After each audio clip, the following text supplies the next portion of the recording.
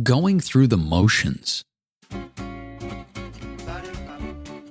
Hi, and welcome to The Voice in My Head for Monday, November 21st, 2022. The 9th episode of Season 2. I'm Neil Headley. Not everything has to be a passion project, but going through the motions is a conscious choice. A quick story might help you get back on track. I found this story over the weekend, and it might inspire a gut check for you. You might decide it's an uncomfortable gut check. Think about your reaction to this very short story, because your very first gut reaction will speak volumes about whether you're on the right track.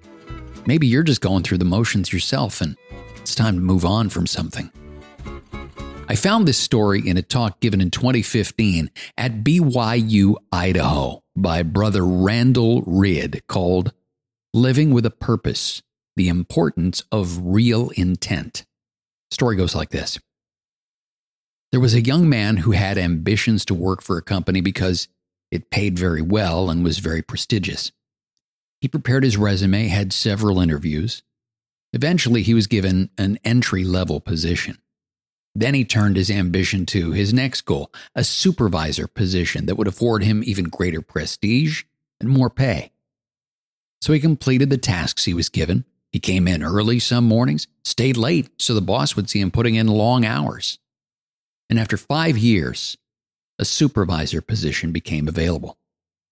But to the young man's great dismay, another employee who had only worked for the company for 6 months was given the promotion. Well, the young man was very angry, and he went to his boss and demanded an explanation. The wise boss said, "Before I answer your questions, would you do a favor for me?" "Yeah, sure," said the employee.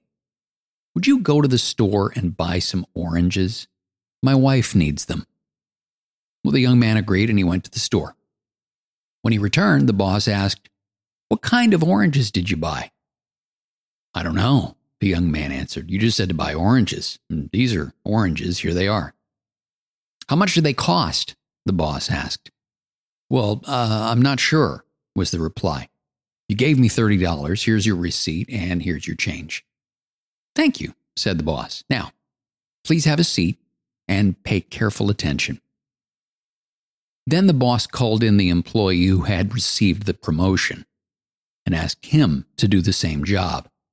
He readily agreed, went to the store. When he returned, the boss asked, "What kind of oranges did you buy?" "Well," he replied, "the store had many varieties. There were navel oranges, Valencia oranges, blood oranges, tangerines, and many others, and I didn't know which kind to buy. But I remembered you said your wife needed the oranges, so I called her. She said she was having a party and that she was going to make orange juice, so I asked the grocer which of all these oranges would make the best orange juice. He said the Valencia orange was full of very sweet juice, so that's what I bought. And I dropped them by your home on the way back to the office. Your wife was very pleased." "How much do they cost?" the boss asked. "Well, that was another problem. I didn't know how many to buy, so once again I called your wife and I asked her how many guests she was expecting. She said 20. So I asked the grocer how many oranges would be needed to make juice for 20 people, and it was a lot. So I asked the grocer if he would give me a quantity discount, and he did. These oranges normally cost 75 cents each, but I only paid 50 cents. So here's your change and your receipt." Boss smiled and said, "Thank you. You may go." He looked over at the young man who'd been watching, and the young man stood up, slumped his shoulders, and said, "Okay, I see what you mean." And he walked dejectedly out of the office. What was the difference between these two young men? Well, they were both asked to buy oranges, and they did. You might say that one went the extra mile, or one was more efficient, or one paid more attention to detail. But the most important difference had to do with real intent, rather than just going through the motions. The first young man was motivated by money, position, and prestige. The second young man was driven by an intense desire to please his employer and an inner commitment to be the best employee he could possibly be, and the outcome was obvious. Now think about any project that you're working on, or even any relationship you have. and consider that story. Is there one employee that you identified with more than the other? Is it possible that you're just going through the motions too? I'm not saying that everything you do has to be a passion project. That would get old and exhausting really quickly. But I've talked about this before in this space and the idea of doing things on purpose. You can check off a box on a to-do list, or you can give it the same energy that you gave it when it was new and fresh and exciting. It doesn't feel good to admit this, but going through the motions is a conscious choice. In the story, both men made decisions. And for a moment, think about the deliberate choices that each one made. Each one decided to go to a specific supermarket, for example. One likely decided based on which one had reviews for the best produce. The other one probably chose based on which one was closest.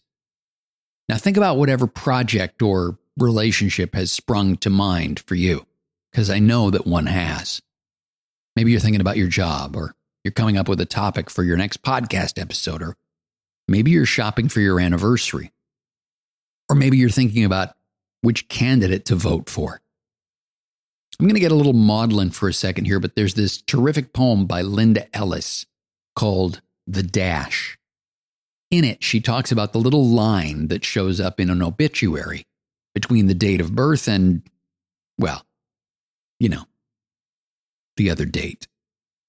Now, I'm not thinking about that dash in terms of big picture things like life and death. Instead, let's look at it through the lens of the lifespan of a career or even just a hobby. Why would you waste time doing something you don't love? Going through the motions isn't going to win you fans. All it does is weaken that dash. So here's another entry in the reasons that I've been banned from the Podcasting Cool Kids Club. The gurus will tell you that the thing that matters most after the quality of your audio is the consistency of your publishing schedule. Stick to your schedule, they say, even when you don't feel like putting an episode out. As somebody who's been creating content since 1981, let me say this as gently as I can. Gurus who say that are misinformed. The thing that matters most is the quality of your content. Let's take it half a step further. The consistency of the quality of your content. Every other factor, including audio quality, publishing every week, and every single other thing you can think of combined, matters less than having content that is consistently at a level that you're proud of. Going through the motions or faking it till you make it or whatever you want to call it, it just tarnishes a legacy. I've mentioned this before, but you don't get to control when someone finds you for the first time. That's true of your podcast, your commercial, your movie, your album, your social media posts, your next shift at the warehouse, or your annual report to the shareholders. My first impression of you will likely determine whether or not I give you another shot. For example, I love Kevin Costner. I believe he is a spectacular actor, and having met him a couple times, I can say with confidence that he is one of my favorite humans on the entire planet. But as much as I love him, if the first thing I ever saw him in was Robin Hood, Prince of Thieves, I'm not likely rushing out to buy tickets to see him in JFK. Here's a glimpse behind the curtain. You know how this week's piece came to be? It was Sunday morning at 7 a.m., and my calendar kept reminding me that I hadn't written anything yet for the voice in my head for this week. I was going to pass on doing an episode altogether because there was nothing that inspired a fire in my belly. And then I started thinking about the shows that I've heard where the host was clearly phoning it in, going through the motions, faking it till they make it, sticking to a publishing schedule, and how it would have served me and their show better if they had just taken a week off. Well, the more I thought about it, the more I realized there was something I was passionate about sharing today.